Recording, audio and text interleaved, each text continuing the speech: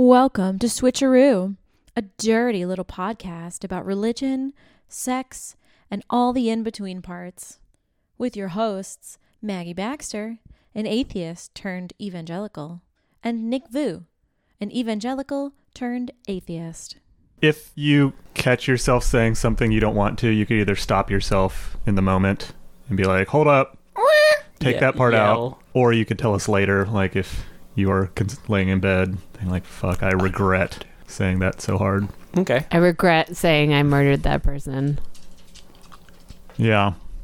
Any confessions you make are going live. Is this a mandatory reporting space? Mm-hmm. Yeah, you're under oath. Yes. While you're here. Okay, deal. Anything else, Maggie? What's the Hippocratic oath? I've got the Hippocratic oath. So, first, do no harm. That's part of it. Yeah. Is that the whole thing? I think so. Oh, wow. No, I not a bad oath. I'm not a doctor. Robots cannot be made in the image of man. Right.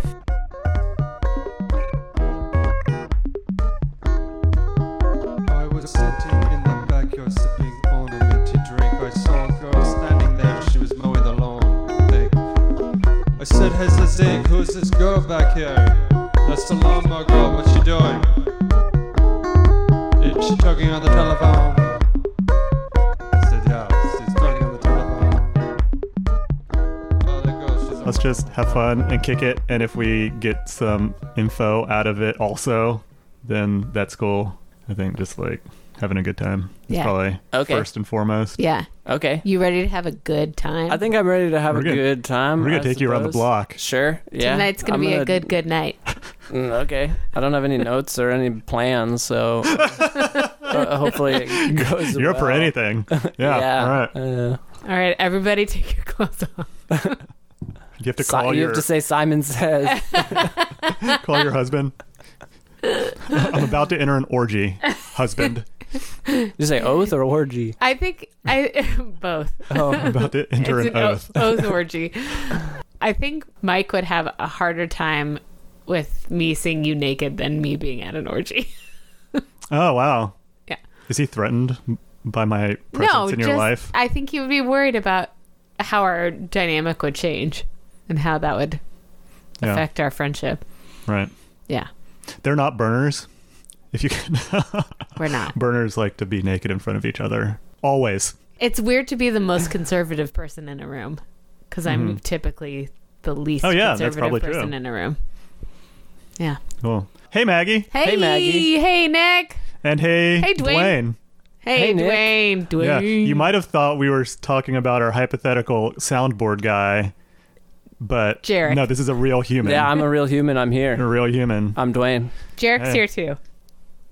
No. In the back room. We're going to rehash this every single time, huh, Maggie? Yes, we are. No new gags. Only old, established only gags. repeated gags. This far into the kind podcast, of like we got all movies in Dwayne, Hollywood. have you met Jarek, our producer, yet? Of course I met Jarek. Okay, good. Oh, we also have another guest who is Beans, the dog, Bernadette, who is the love of my life, and her nickname is Beans. She's a King Charles Spaniel. And probably the most adorable thing I've ever seen in my entire life. She's got resting sad face. Dwayne, how do you like Beans? Beans is great. Cool. Yeah, I think so too. Yeah. All right. Cool, Dwayne. Yeah, I don't know. Usually we shoot the shit for at least a little bit before we start talking about things. You guys want to know about my commute over here? Is it We're not interesting? in my basement this time. Yeah, that's right. We're in West Seattle. Yeah. I have my pad. Nick's beautifully manicured front yard gets to see on the walk-in. Yeah, it's really lovely. It's really quite lovely. Your home is Thank lovely. you. I am working on it.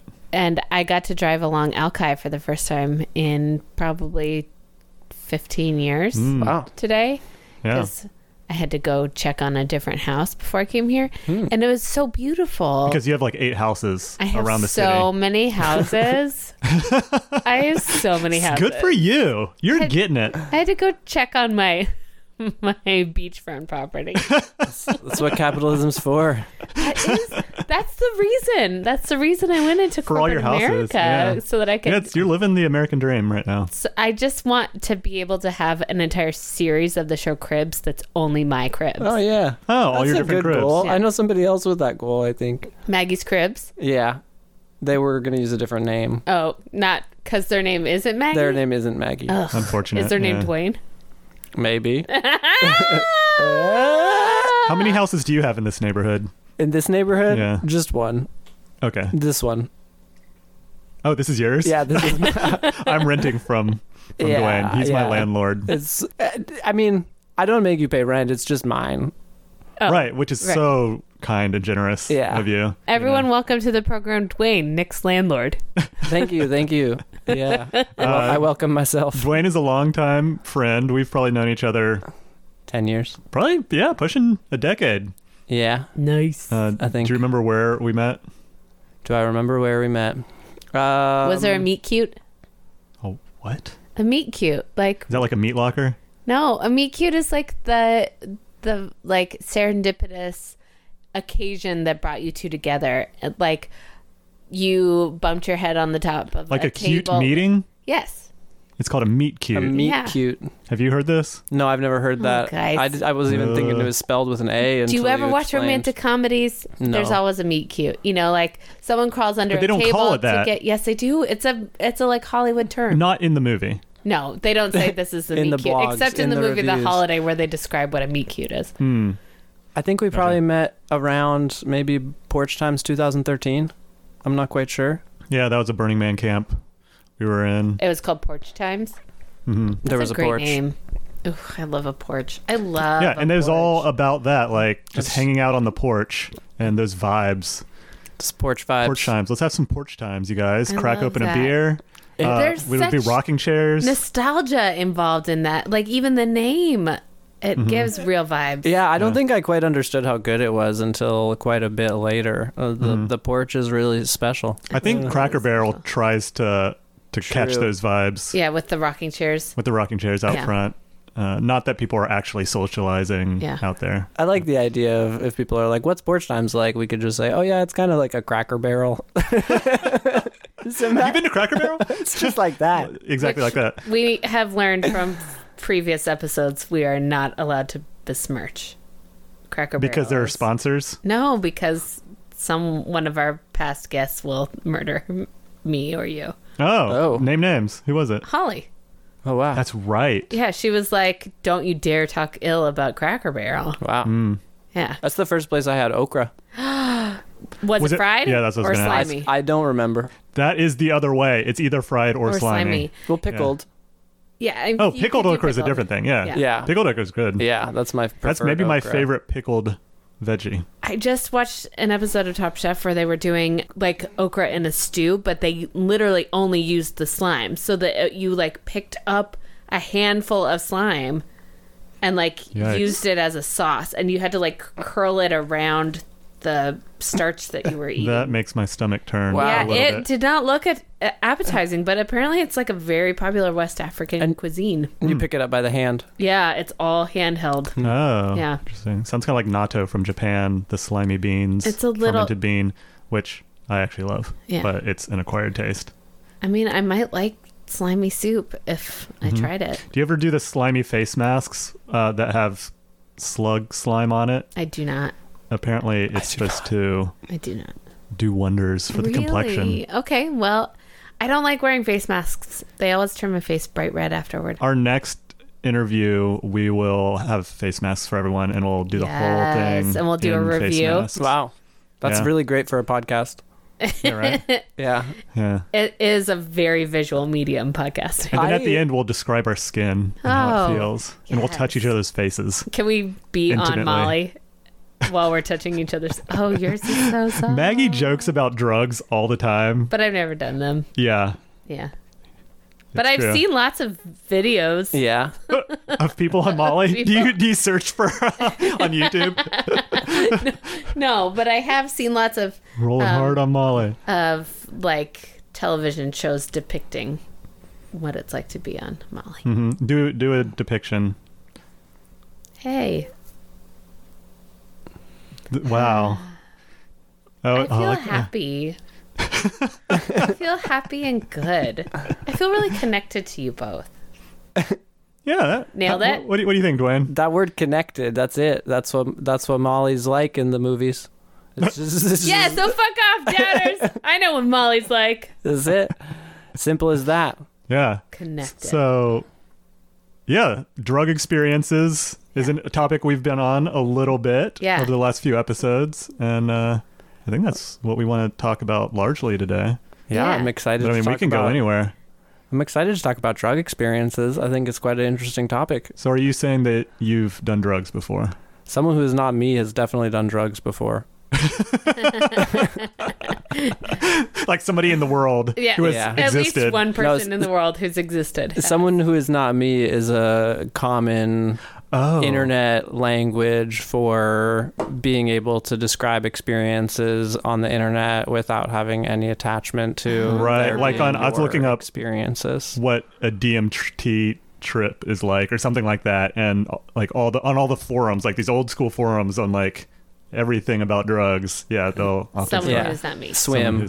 So instead of I at the beginning of a sentence, you'll often they'll just say swim. Swim did this. Swim took 100 milligrams of MDMA, and could that be upheld? But in Dwayne has the court of law to that you didn't actually do it. I mean, I don't know what can be upheld in a court of law. It depends on how good your lawyers are. That's and true. What gets admitted and what doesn't. But it's certainly not going to hurt to not attach first-person pronouns to explicit stories that have time and place attached. But in this context, I'm happy to talk about all sorts of experiences. But Dwayne, who are you? No, I've done a lot of drugs. Dwayne, myself, who is me, has partaken in loads, shitloads, buckets full. Yeah, buckets full of drugs. But who are you first? Who am I? Outside of drug experiences, who are you? Did we talk about? Oh yeah, you met at Burning Man. Yeah. When did you go to your first Burning Man? I went to my first Burning Man in 2011, and I have been 7 of the past, 10 or so years. What was the first one called? Oh, boy. Don't they have a there's like name a every theme year? Name, yeah. They do have themes. I forget what it was. Butthole I don't know. Yeah, Butthole Surfer theme.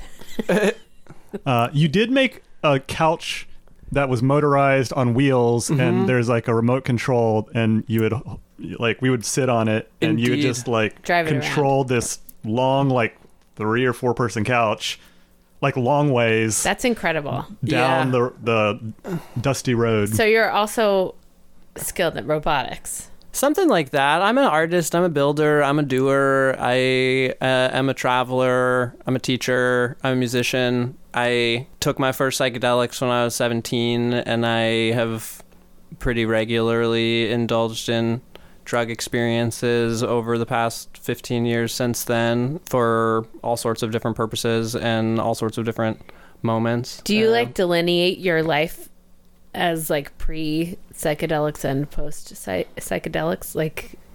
Do you feel like you relate to the person that you were before? I definitely think that my psychedelic experiences opened up parts of myself and opened up understandings that I definitely didn't have before. So I definitely would say that, particularly the first time I did mushrooms, I think was a pretty eye-opening and life-changing experience for me. I think it sort of set a perspective of there's all sorts of ways that people are living that I am not that interested in living, and it sort of opened up a little bit more access to the idea that there's something beyond just going through day-to-day life as it immediately presents itself. Tell more about that. What was that first experience like, the mushrooms experience? So it was 4 of us doing mushrooms. You're 17. Yeah. Okay. I guess I had turned 18 at that point. I was 18 in a month or 2, I think, maybe. Yeah, there was 4 of us that ate some mushrooms at maybe 10 a.m. on a Saturday, and we walked down to the water. We lived by Lake Michigan at the time, and we sat down on a bench in the grass.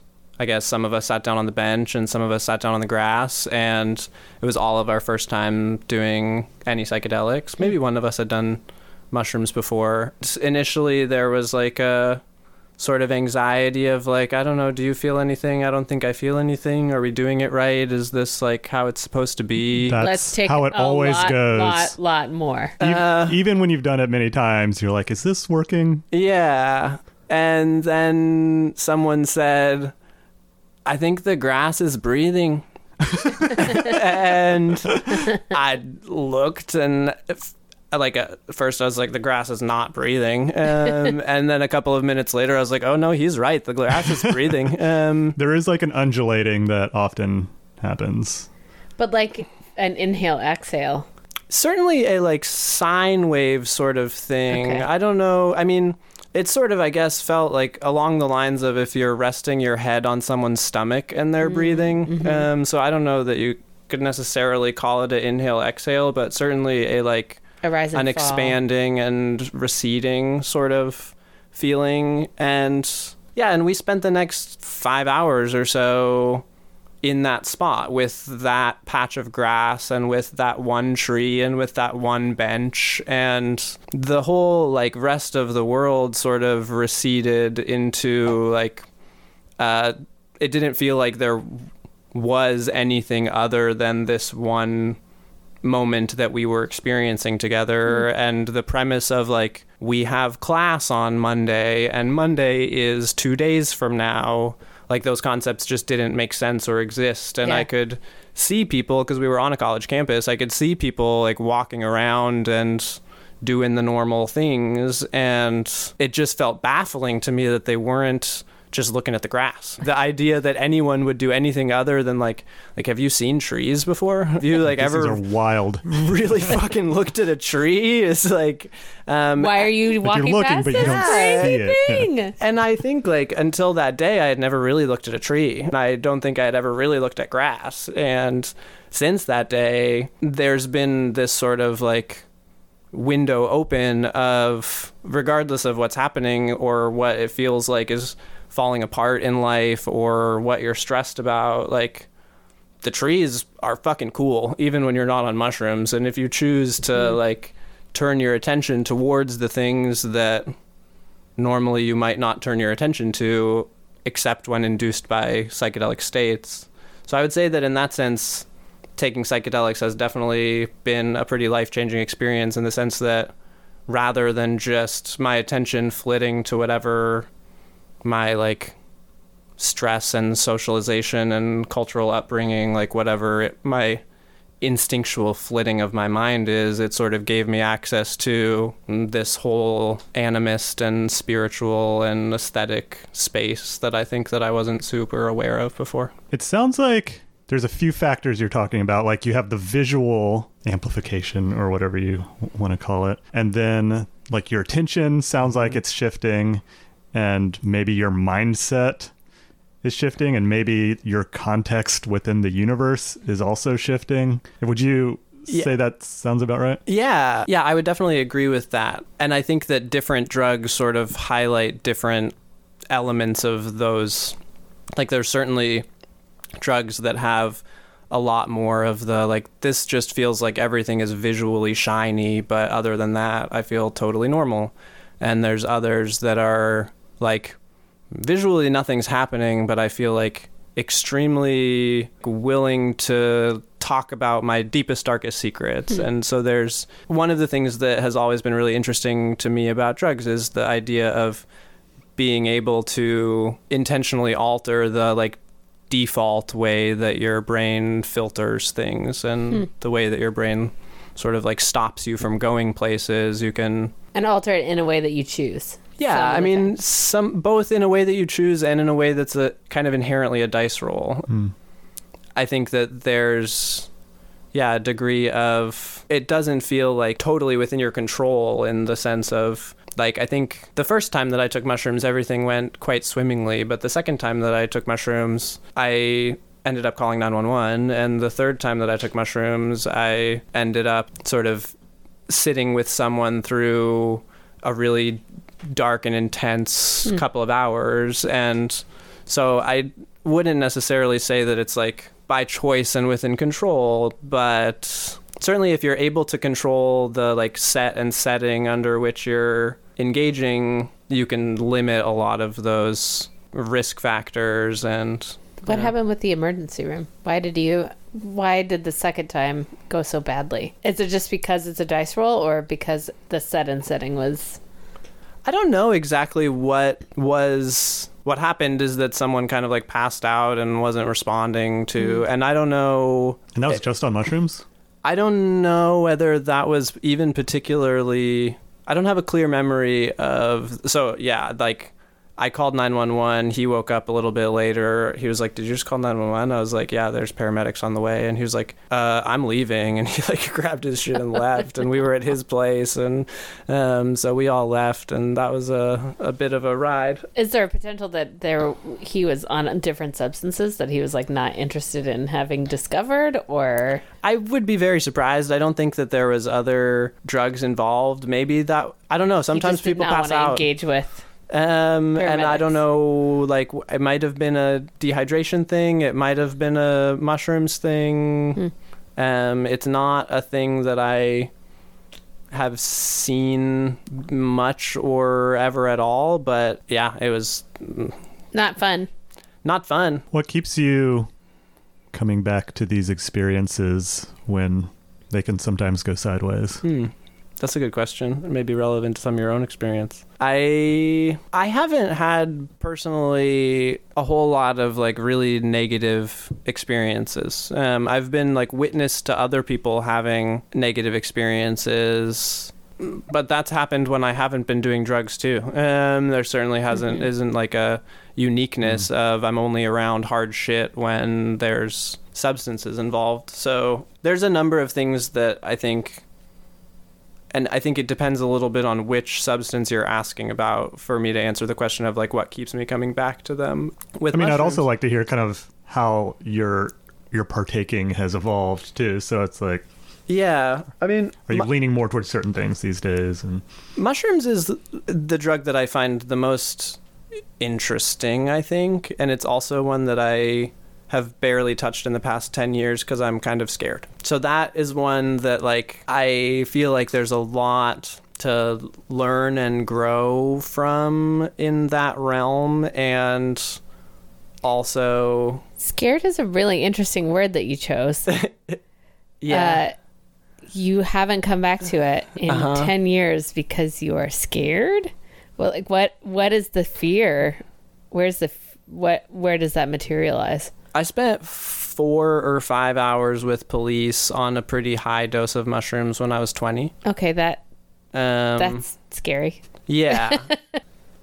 And that was pretty traumatizing. And were they aggressive? I mean, they were aggressive, yeah. They were not friendly police. It was a pretty, I don't know if it was like the most intense night of my life, but it is maybe probably the most intense. Well, it's pretty up there. And heightened by the amount of mushrooms that you were on. Yeah, I kept comforting myself for most of those hours so there was a bunch of us that were camping, and we all got cited for possession of marijuana, and I kept comforting myself by saying, thank God I ate all the mushrooms. Because there had been a bunch of mushrooms floating around, and Isn't that what happened on Super Troopers? They were getting like pulled over, and so he just like the schnozberries taste like So the other people that were around the cops and on mushrooms weren't sure whether there was a bag of mushrooms floating around that was about to get found, and I could comfort myself by being way higher than I would like,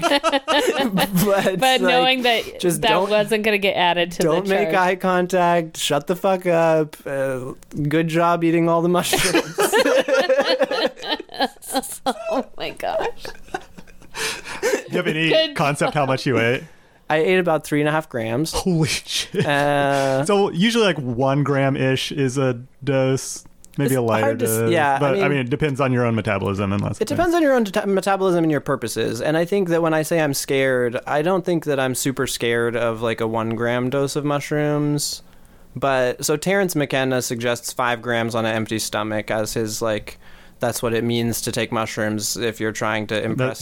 Is that the hero's dose that he talks about? Yeah, and like that, it's a fucking. You can really learn a lot about the nature of consciousness by taking a large dose of mushrooms, and it's also can be pretty unsettling in terms of like what you're going to be thinking about at 2 hours in, and it can be easy to get stuck in a loop and not know how to get yourself out of it. And the question of like, who do you want to do that with, and like what time of day do you want to do that, and does the weather matter, and does the location matter? I have found myself like I'm extremely picky about the conditions that are like, nope, not doing mushrooms. Like the conditions aren't perfect. I'm like not interested. And so I feel pretty comfortable with a wide variety of drugs. Yeah.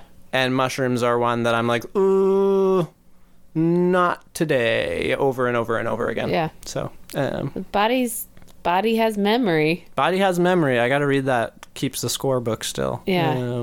And it has told you that mushrooms have been traumatic in the past. Yeah. That's a wild story. There's. And also, who's Terrence? Define that guy. Terrence, Define someone. That guy. Nick, do you want to say anything? Do you know? Yeah, Terrence, and he had a brother, some other McKenna, and I don't know if they're from the 70s-ish, but they were early in the discovery of Western mushrooms and did a lot of lectures and wrote a handful of books about trips, basically. Is that about cover it? And has some like pretty insightful and eloquent ways to describe the universe. And I think he has a lot of also like theories about how the world operates and works, which are certainly fun to hear at the very least. Yeah.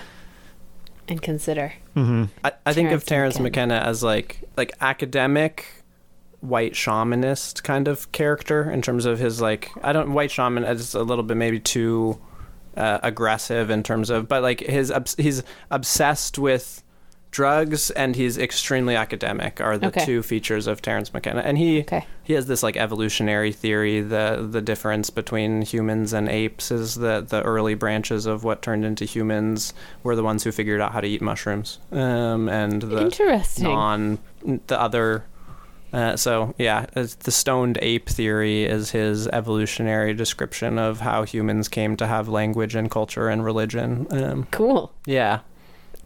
Cool. Yeah, it's pretty cool, and it's hard to say. I mean, the question of like trying to make sense of how humans started to have language is like good luck answering that question. Yeah. And he'll point to cave drawings and hieroglyphics and all these things, and like that looks kind of like our mushroom there. So yeah, there's a chance that looks part phallic. Of their it's definitely a mushroom. Has he ever been on Ancient Aliens, the Discovery Channel show? It's my husband's favorite show. Is it? That's awesome. Ancient Aliens. It's funny.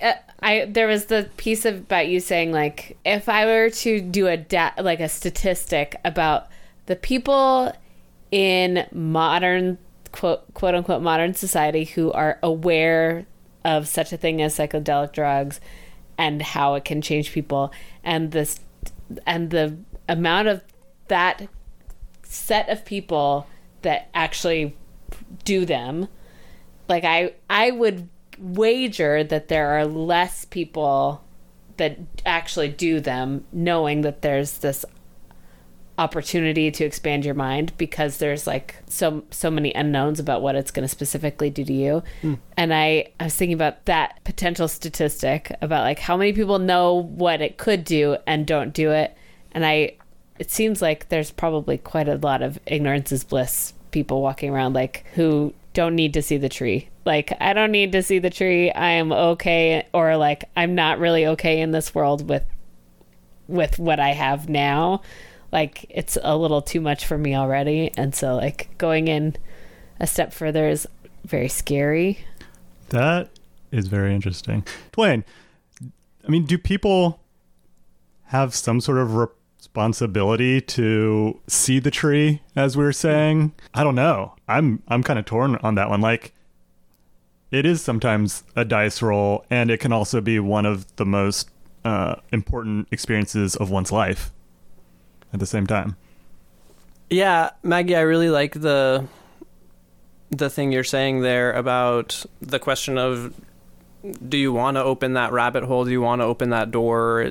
Is it worth the risk of trying to see the tree, so to speak? I don't think people have an obligation to, I mean, you gotta fucking pay rent and feed yourself are the things you kind of have an obligation to do, and beyond that, I think, like, try to treat people not shitty for sure. And like I don't think that the question, I guess, of like what you're turning towards, I mean, you could ask the same question when people are turning towards church as when people are turning towards drugs. Like, are you looking for comfort? Are you looking for community? Are you looking to not be alone? Are you looking for understanding? Like, what is the nature of the search that you are after? Like, why are you turning towards what you're turning towards?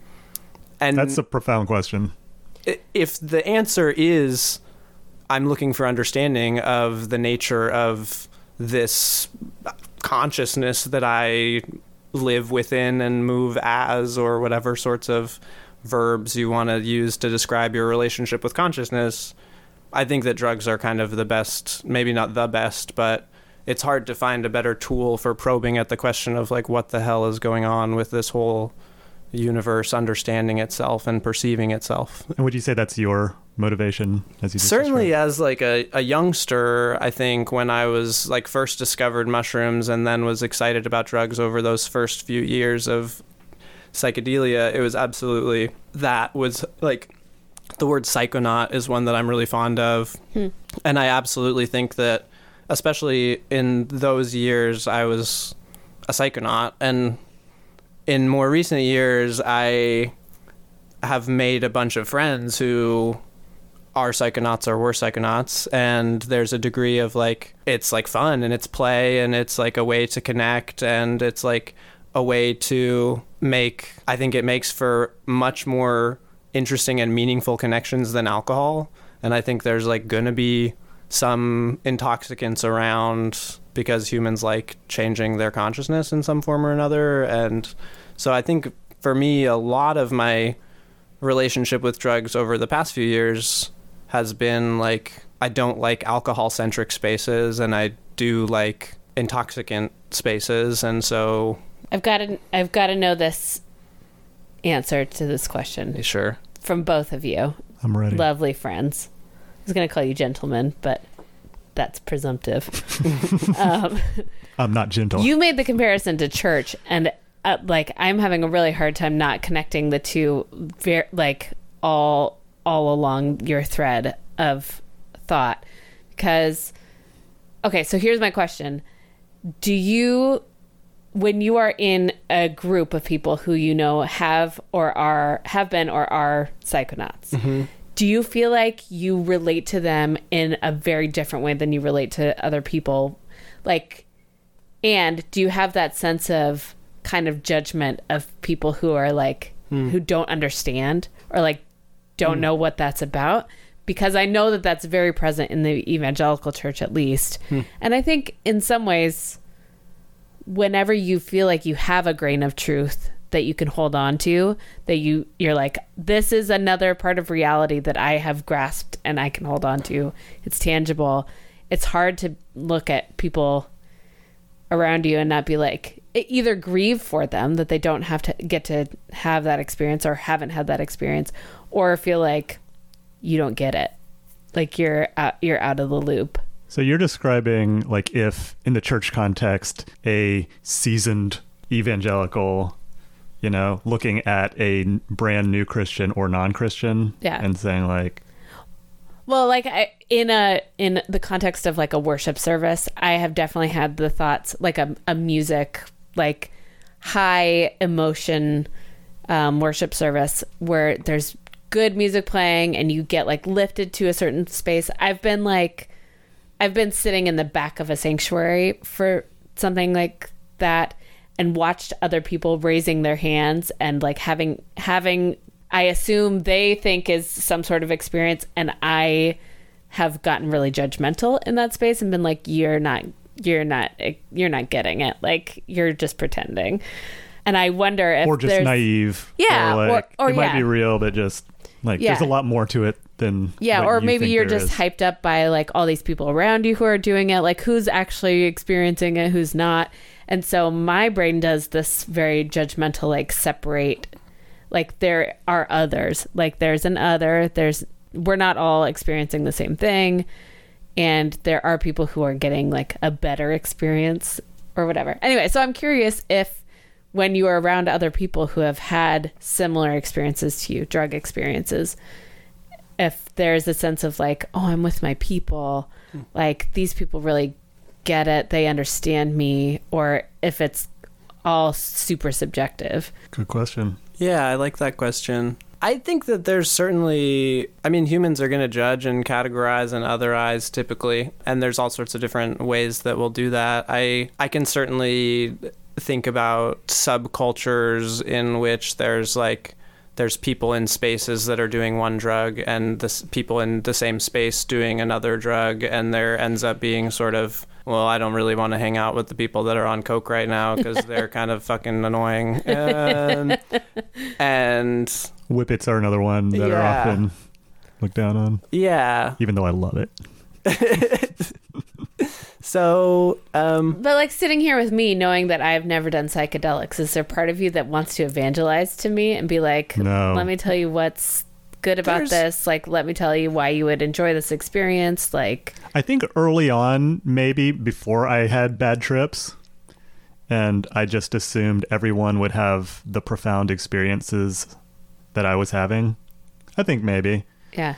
But I think I've matured a little bit. Is it hard to like walk through the like in a non-psychedelic state, just like walk through the world and not be like, you guys don't get it? Like, I mean, that's a little bit of you'll see, I don't want to disparage hippies, or there's like a certain type of person who's checked out kind of from, I wouldn't say reality, but just like, and there's something super free about them, certainly.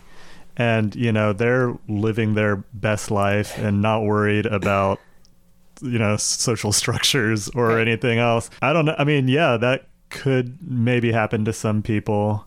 I think more over time, I've integrated these experiences to a point where, like, I do a lot of meditation and I actually get to something of a psychedelic state on most days of my life. And it might not be so in your face, but it's like I'm having an experience that I think is not the normal banal baseline, and I'm having a deeper appreciation of the universe and of consciousness. It's not so black and white for me these days. I feel like that's just I'm listening to you guys talk about this and I'm thinking this is better than religion because there's no in or out. Like, unless, Dwayne, you feel differently, that there is like, you do have an experience of like, I feel sort of judgmental toward people who like know that this is available and have every opportunity and choose not to do it for whatever reason.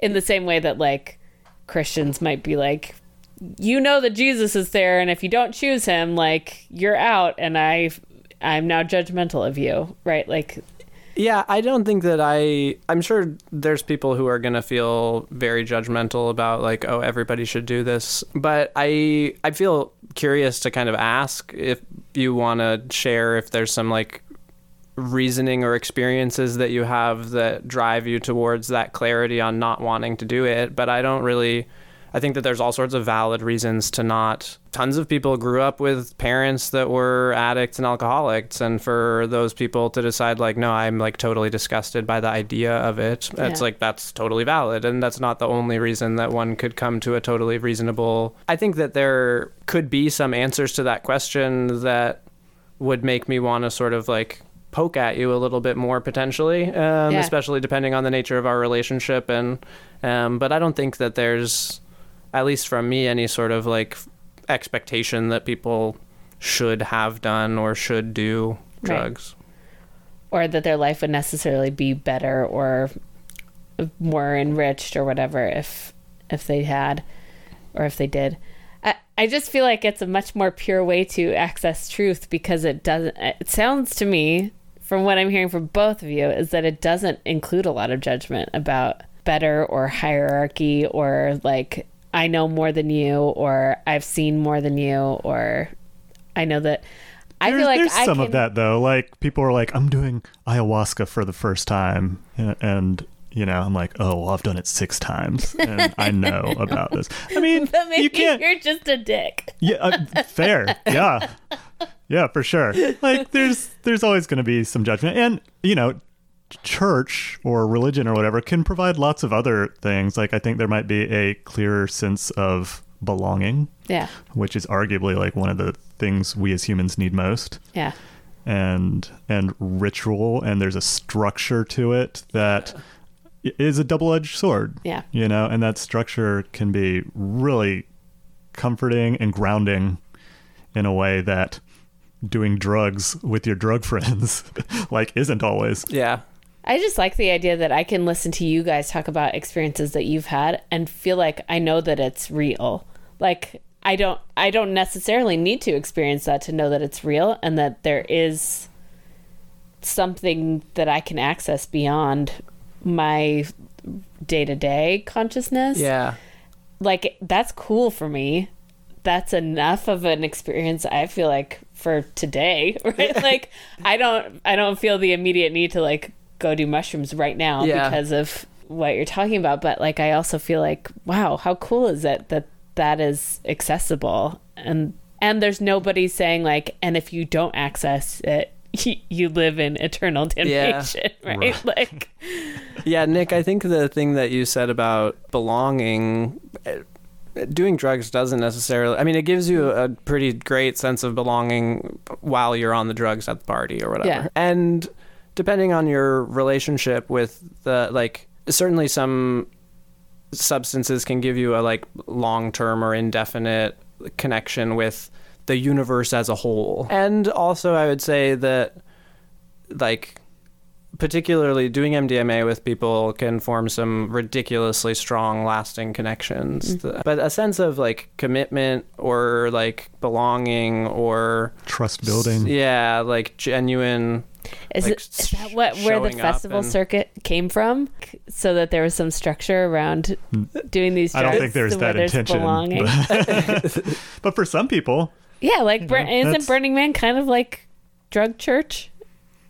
That's an interesting way to put it. No. Okay. I mean, to put it shortly, no, but you could put it I mean, Burning Man's... I think for some people... Burning Man's like, whatever you want it to be. But you can build community a thing there. People go to for, you know, some sort of spiritual, maybe not awakening, but at least like tapping in to something very specific. And community, right? Like you're in a community around other people who are also doing that. But it can also be a superficial community at some points. And, you know, do you like the people you're camped with in your immediate area? And there's also like Narcotics Anonymous meetings and Alcoholics Anonymous meetings. And it's like hard to call it drug church. I was sober probably. That's not drug church. Sober like the first 3 years I went. So I did 0. And it was still incredible. Amazing. I have a question for you, Dwayne. Okay. Are drugs a spiritual experience for you? Where does spirituality intersect with these experiences? Yeah, I would definitely say that drugs are a spiritual experience for me. That's a broad question. There's a lot that I could say about it, I guess. I guess certainly I like thinking about animism. I like thinking about the question. Can you define animism? Yeah. Define that term. That's a nice... Is that a consistent gag? Or okay, good.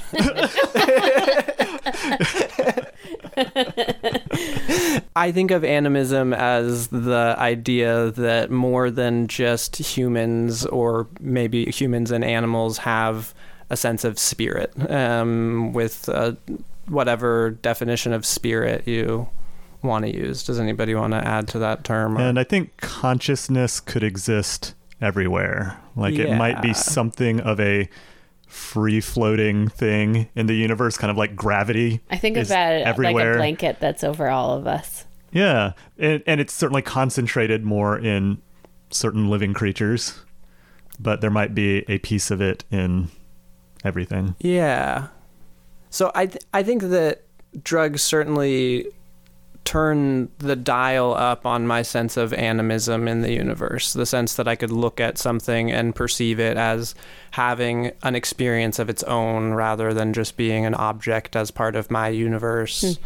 Feels very real. So that, I think, definitely feels spiritual. But I think more broadly than that, I guess, I think the idea of being able to understand that that brains can work differently, that minds can work differently, that the way that I perceive things isn't the way that everyone perceives things, that like that sound that sounds really nice to me might sound really awful to other people, feels to me like a really important spiritual understanding of just like that we don't all have exactly the same spirit, whatever that means. So I think of drugs as broadening that sense of I have more understanding of trauma and anxiety and fight and flight and all these different ways that minds work, not just based on my own sober experiences, but also based on my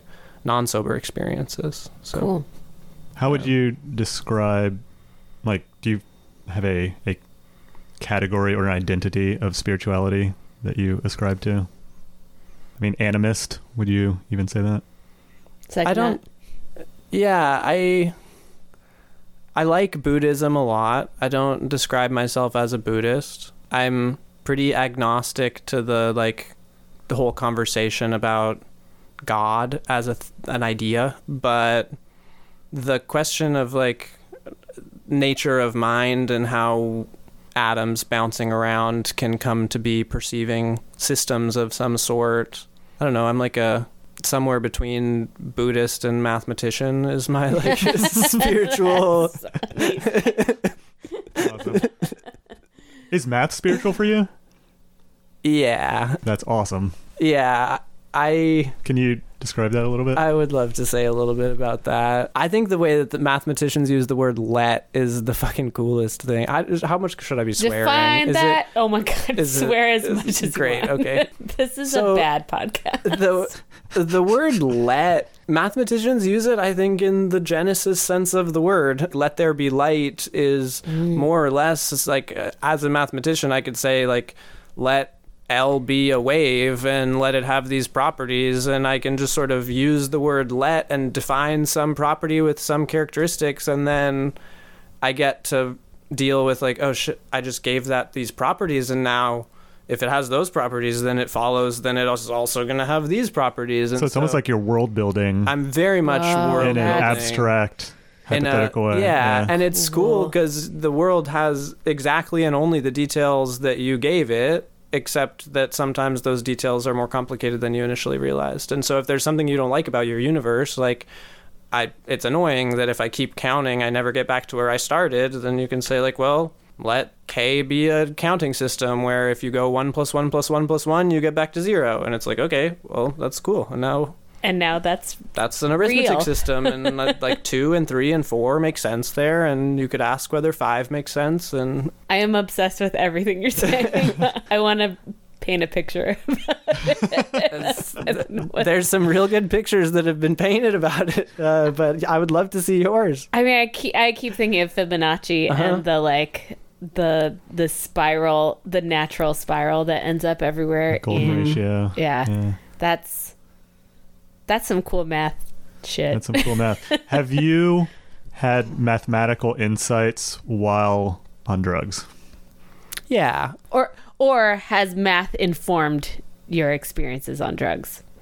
Definitely yes to both. The mathematical insights one is maybe a little bit harder for me to specifically point to an example of, although I'm sure that I could. The math driving my experience with drugs is like for sure definitely a lot of the visual experience that I have when I close my eyelids is stuff that I can name. There's like times when I close my eyes and I'm like, oh yeah, I'm seeing like that fractal that I was thinking about, and that like so the psychedelia like minds create fractals if you let them, because fractals are born from simple rules that get repeated, and most of what brains are doing is simple rules that are getting repeated. And so there's like fractals come up, and the idea of, in math, I have spent a decent amount of time thinking about this idea of what happens if you take some simple rules and then run them over and over and over again. And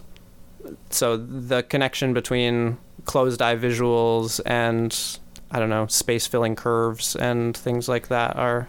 So now I'm curious, if math is not something that you have like engaged with a lot in your life, but you have in another way, is, for me, would music inform my drug experience in the same way? And then I started thinking about how an etude is basically just a fractal, a musical fractal.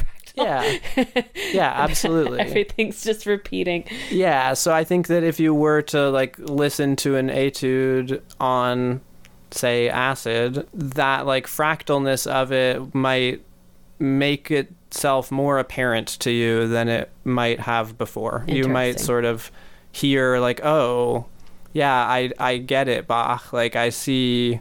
Before, I like knew intellectually that this piece was like, I took this theme and played it with itself backwards or whatever sorts of Bach tricks you like to do. But now with the acid in my system, I can actually like hear what before I just and intellectually understood. Yeah, I think a lot of psychedelics for me heighten my sensory perceptions. Yeah. And so like I might, I perfume, and so I might smell nuances that I might not have otherwise, or make connections. Like a lot of times, like why it's often fun to listen to music while you're tripping. It's like whether the artist intended it or not, you can be like, that note landed perfectly with the context of everything that came before it and what's about to come next. And it's just, you're blown away in a way that you're often not too sober. I don't think there's anything that touches as close in this consciousness, the non-drug induced consciousness, to spirituality than that like that note hit perfectly or that fractal makes sense to me or whatever. Like that's like it. Yeah that the feeling of everything fitting together in a way that was beyond any expectation you had. Yeah, that's like peak experience, no matter where that comes from. Like I've had that in religious experiences, and I've had that playing music and certainly with drugs, and maybe probably mostly during drug situations. Does things not fitting the right way feel yuckier after you've experienced drugs? Oh, I was thinking you were going to ask when you're on drugs. Or when you're on drugs. Yes. Yeah. Like, okay, so it's really like gross. It's not always like those are the good drug experiences, right? Yeah. And when it's just like this is the high I chase. Yeah. But certainly that's not always the norm. Like if you heard a note that like really scratched against another note, or if you like saw some number structure that did not make a nice, would it irritate you or like make your experience worse? Yeah, a lot of my friends know that I will often have oranges around when psychedelics are happening, and that is in some sense like an insurance policy against the thing that you're describing right now, because you can peel it, because it's like it's a really clear, if what's happening isn't going well, I have like all the senses are here. The sound, not so much, I guess. The smell and the tactile. The smell and the touch and the taste and I will often, actually more than eating the orange, I'm usually excited about the smell more than the taste. And I will often have an orange peel in my pocket for like if somebody's smoking a cigarette nearby and I want to like, oh my God, I can't deal with that smell. I like will carry my own sensory insurance policies of like, I have a way to get out of this. And that's why I think the like fuzzy things are associated with psychedelics a lot. I think a lot of that is that it gives you a way to move into like touch as a sensory experience, as and get out of your head. So shifting from, that's one of the most important I think plays in the drug friends playbook is, you're having a bad experience, let me introduce a new sensory experience to like give you a way to like stop thinking about that aspect of your experience and start paying attention to this aspect of your experience. It reminds me of the spinning top in the movie Inception. Like this is your like talisman to get to make sure that you're in reality, or that you're a lot of times on mushrooms I just want to lay down. I get like real tired for some reason and I just want to lay down, and if I'm spinning out, it's like I gotta get up no matter how excruciating that feels or how impossible it seems like that is, and just like walk or just don't like I gotta change the setting somehow. I love the orange idea. That sounds pretty brilliant. It works. Whether it's an orange or something else, but having your clear kind of exit strategy, not exit strategy, but like, safety net or something. Yeah. I would imagine rosemary, like a little sprig of rosemary would be good for that too. 'Cause that's you can like constantly get the oil out of it. Dwayne, that's me. Dwayne! What's your, I'm curious because you brought up church. I'm curious what your history is with like organized religion. I've had a bar mitzvah. Yes. Do you like relate to Judaism at all, or do you feel like it's part of your identity or your ethnicity, or? It's certainly part of my identity in some way. I think maybe Israeli is as much part of my identity as Jewish. I'm an Israeli citizen. My dad was born in Israel, and his parents and their parents, and I think like 4 generations before that were born in that place, which is sort of wild. I don't really know exactly what it was like in that time. Have you been? I've been a few times. Did you go to Birthright? I went on Birthright. Yeah, I don't particularly... Did you do drugs on Birthright? A little bit. Cool. Just hash, I guess.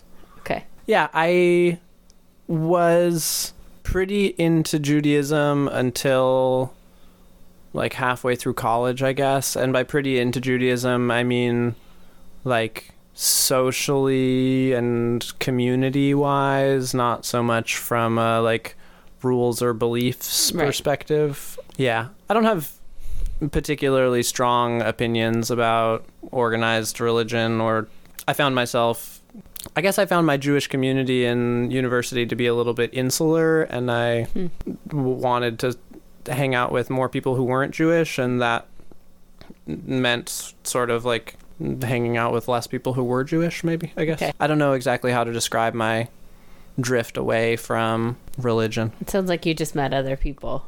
Yeah. Not based on the necessity of being Jewish. Yeah, I think that there's some... I could probably tease out some more complicated feelings about my feelings about like American Judaism. I think that the connection between American Judaism and Israeli politics is not my favorite. So I think that some degree of like political feelings drove me away from the religious community, maybe to some degree. You want to try to make a list of all the drugs I've done? Yes. What drugs have you done? Oh boy. All of them.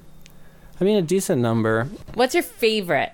That's good. In order of preference. Yeah. In order of preference. I think that acid is really fantastic. Acid and ketamine and mushrooms, I think, are at the top of the list for me. Although mushrooms, I am very intimidated by at this phase. Yeah, I get that's MDMA and MDA and 2CB and 2CE and what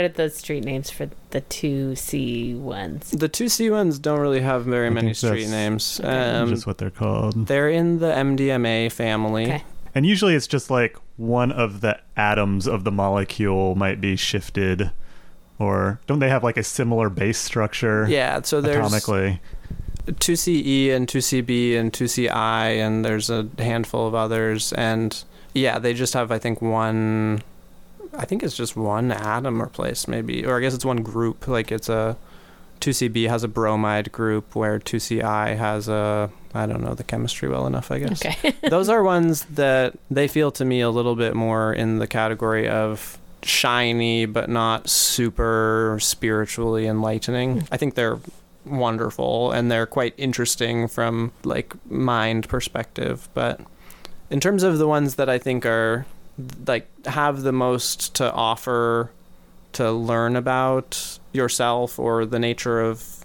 consciousness, I think MDMA, mushrooms, ketamine, and acid are a really solid combination. And I do kind of think that everybody should do a whippet while on acid. I'm not judgy about encouraging people to do drugs, but if you're interested in drugs at all, I think that doing a whippet while on acid is a really, really good idea. Okay. I've never done that. Maybe I should. It's really, yeah. What? Why? It sounds like a layering process, like you're layering something on top of something. Yeah, I mean, and I don't know. I think that whippets aren't that interesting by themselves. I think that whippets are a really good activator for other psychedelics, and I think they're okay by themselves. I think that they're sort of like, I think Whippets is nitrous, right? Whippets is nitrous, Okay. yeah. The way that they play with acid is really just kind of incredible. I think the family of acid and ketamine and MDMA and nitrous play really well together. Will you describe briefly an experience of Acid the and two nitrous together? Yeah. A friend once said to me about those two drugs, he said, whippets and acid are like penis and vagina. They're great on their own, but when you mash them together, whippets tend to be described as a really short experience, like a 30-second or so experience. And I think that the initial effects of a whippet are like that, but there is this sort of afterglow that when you are sober, otherwise, the afterglow just becomes kind of not necessarily unnoticeable, but like it doesn't feel significant. It's like you had this intense whippet thing, and then it just feels like, part of the integrating back to normal is that there's this lingering. And when there's acid involved, that's just not true. It lasts. Yeah, and the way that I think I most often have mixed acid and whippets is when it starts to feel like the acid is going away, just a couple of whippets will often bring it back to a level that's like, I thought I was basically done with the acid, but there's a lot more to here. have. Yeah, so it sort of it reactivates the visual experience of the acid, I guess, is the short of it, and it does so in a way that is, I guess, the visual experience of acid isn't connected to your breath normally, and whippets are very much connected to your breath, and maybe part of why the combination is so magical is that the breath connection really sort of like makes it feel like it's part of your spirit, maybe. It sort of connects the visual experience to the just cyclic in and out of embodiment. It brings it, I guess it embodies the visual a little bit more. Yeah. That's really cool. Yeah, I'm sure I've done some PCP analogs, I guess. There's another bunch of drugs that I'm not thinking of right now. DMT. Yeah, DMT I didn't mention, I suppose. Heroin. I have not done heroin. Where does DMT fall on your preference list? Oh boy. What is we could DMT? do a whole podcast about DMT. It is another psychedelic. Okay. It is one of the active ingredients in ayahuasca. Okay. But it's an adjacent experience that'll probably last 10 minutes or 15 minutes as Versus opposed to many hours. Like 6 or so hours for ayahuasca. I love DMT. I haven't touched it in the past few years because it told me to go home. Eek. She told me to go home. I don't know exactly the animist. And where's home? Not in DMT land, apparently. It was the message that I received. So it might not have been geographical. No, it was and not like it die. was not go back to a place. It was just like, why are you fucking here again? Like, you were just here. Are you trying to get anything from here, or are you just like here because you don't have anywhere else to be? It was sort of the...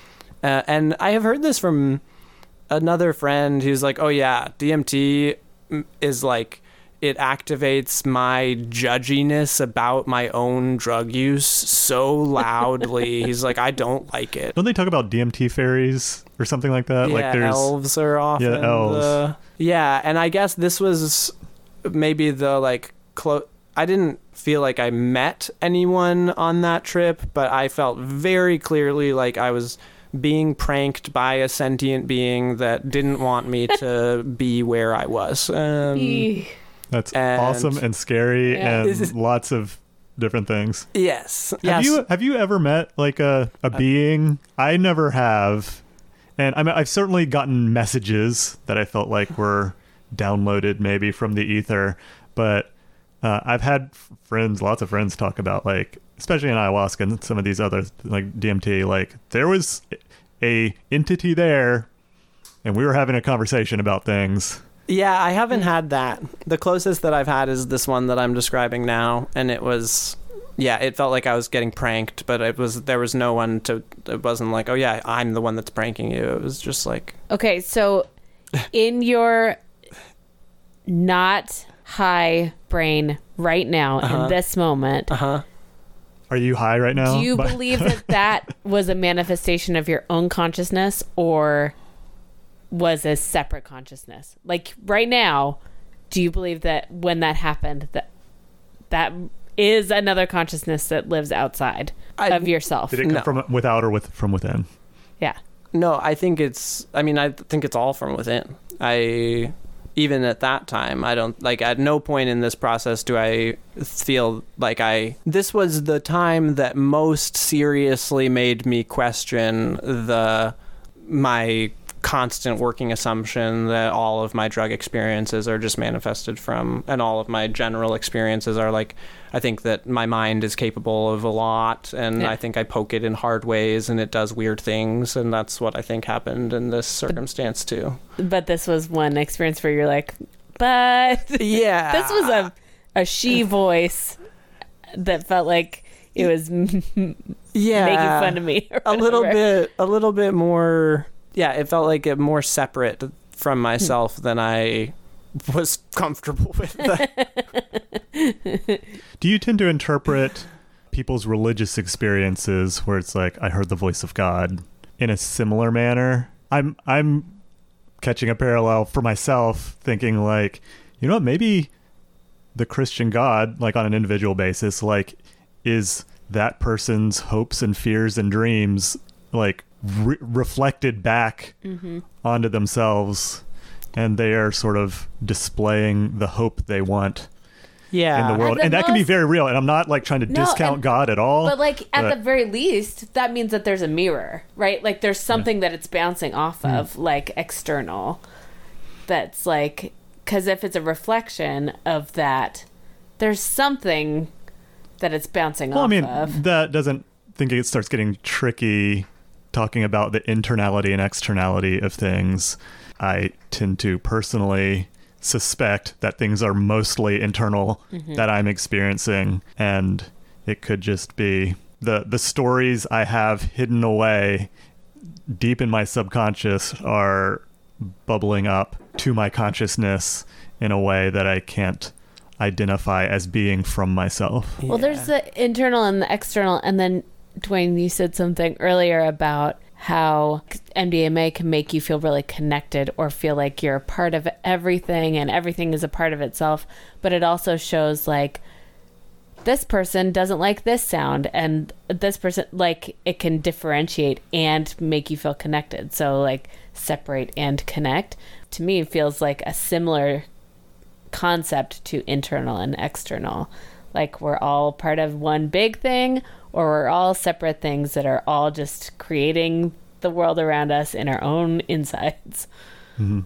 And from everything's internal perspective, like that could be the internal harmony I have with myself and the internal discord I have with myself. Yeah. You know, like my feeling about the flowers outside is coming from me. That red that I see in the tulip, like that red isn't out in the world. Yeah. That red does not exist outside of my head. That's in your brain. Experiencing that red. Yeah. What the fuck? I See, I just, don't need drugs. You just like made me trip. There's not. I don't see anything red out there. there's some red tulips. You might be too low in the couch. I see them now. Maggie's sunk into the couch. She's like super cash about this interview right now. Most comfy podcast. Dwayne and I are here like very proper business like at the table sitting. Maggie's like wearing our Can I suits. just like sit at the table and I'm smoking a cigarette in my boxers right now. Sorry, unprofesh. I don't know, Dwayne, what are some takeaways or encouragements or things we should try? Well, I already said the acid and whippets one. That's one that everybody should try. Even if somebody has no experience with No, it's drugs? not. I don't advise that as a first as a starting place. Level hard. It's Hard mode. It's something. I don't recommend that as your first drug experience, but what takeaways? Again, disclaimer, drugs are illegal in most places. So take that into account. Make good choices. Very official disclaimer. What would you recommend just for the exploration of consciousness, whether that has to do with drugs or not? I think Sam Harris's podcast is really his Waking Up app. I spend so much time. I've listened to like every talk on there, and I don't know anything about it. I can't wait. It's a meditation app that also has tons of talks. It's mostly Buddhist. Yeah. But comes from all different, and I mean, he's self-described as like an atheist, but it's certainly, I mean, he's spent decades. I think he did like a 10-year retreat, maybe not 10-year retreat. He did a 1-year retreat at the very least for like sitting meditating in a monastery or something. And it's just, he goes way back with all the... What is the app called? People. Waking Up. I'm not describing this one. Yeah, I like did a thing and then he has a lot. He's a well-known thinker and podcaster and does lots of public debates. And on the side, like, he also happens to have a shit ton of experience in Eastern mysticism. Yeah. And is very knowledgeable about it all and has very interesting conversations about it. Yeah, most meditation apps I find to just kind of overemphasize this is going to help you relax. And it's like, that's cool if that's what you're after, but I'm more interested in meditation from a consciousness exploration perspective. And I think Sam Harris's app is the only one that I've seen that's like really is guided meditation with consciousness as the focus. So I'm interested in that. Yeah, I recommend it. And I think that it's expensive now. It's like $15 a month, which I think I just got it for my sister. Maybe it was $70. But also, if you email them, that like you can't afford it, like no questions asked, they'll just give it to you for free. That was what I was gonna say. Is that they're good about giving it to you for free. Cool. But Sliding I think scale. Like they want to make it accessible. Yeah. To people. Nick lives nearby lots of small children, and I keep thinking that they're my children. Running around in the road. Yes. So in addition to me being the most casual and lazy podcaster, I'm also distracted by the sound of You're on small edge children. as a mother.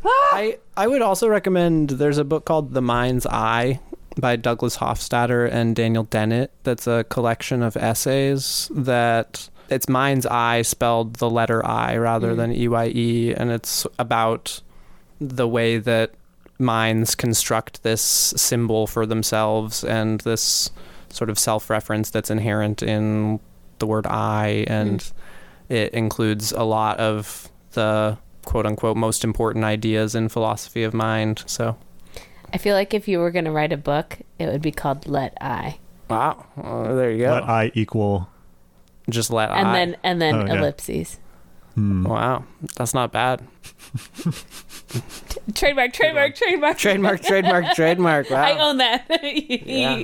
You have to buy it from me. I have to buy it from you. Okay. Thanks, man. Thank you. This has been really fun. Great conversation. Podcasting. I have thought hard. about so much more about consciousness than I think I probably ever have. There you go. Thanks. It's a deep well to explore.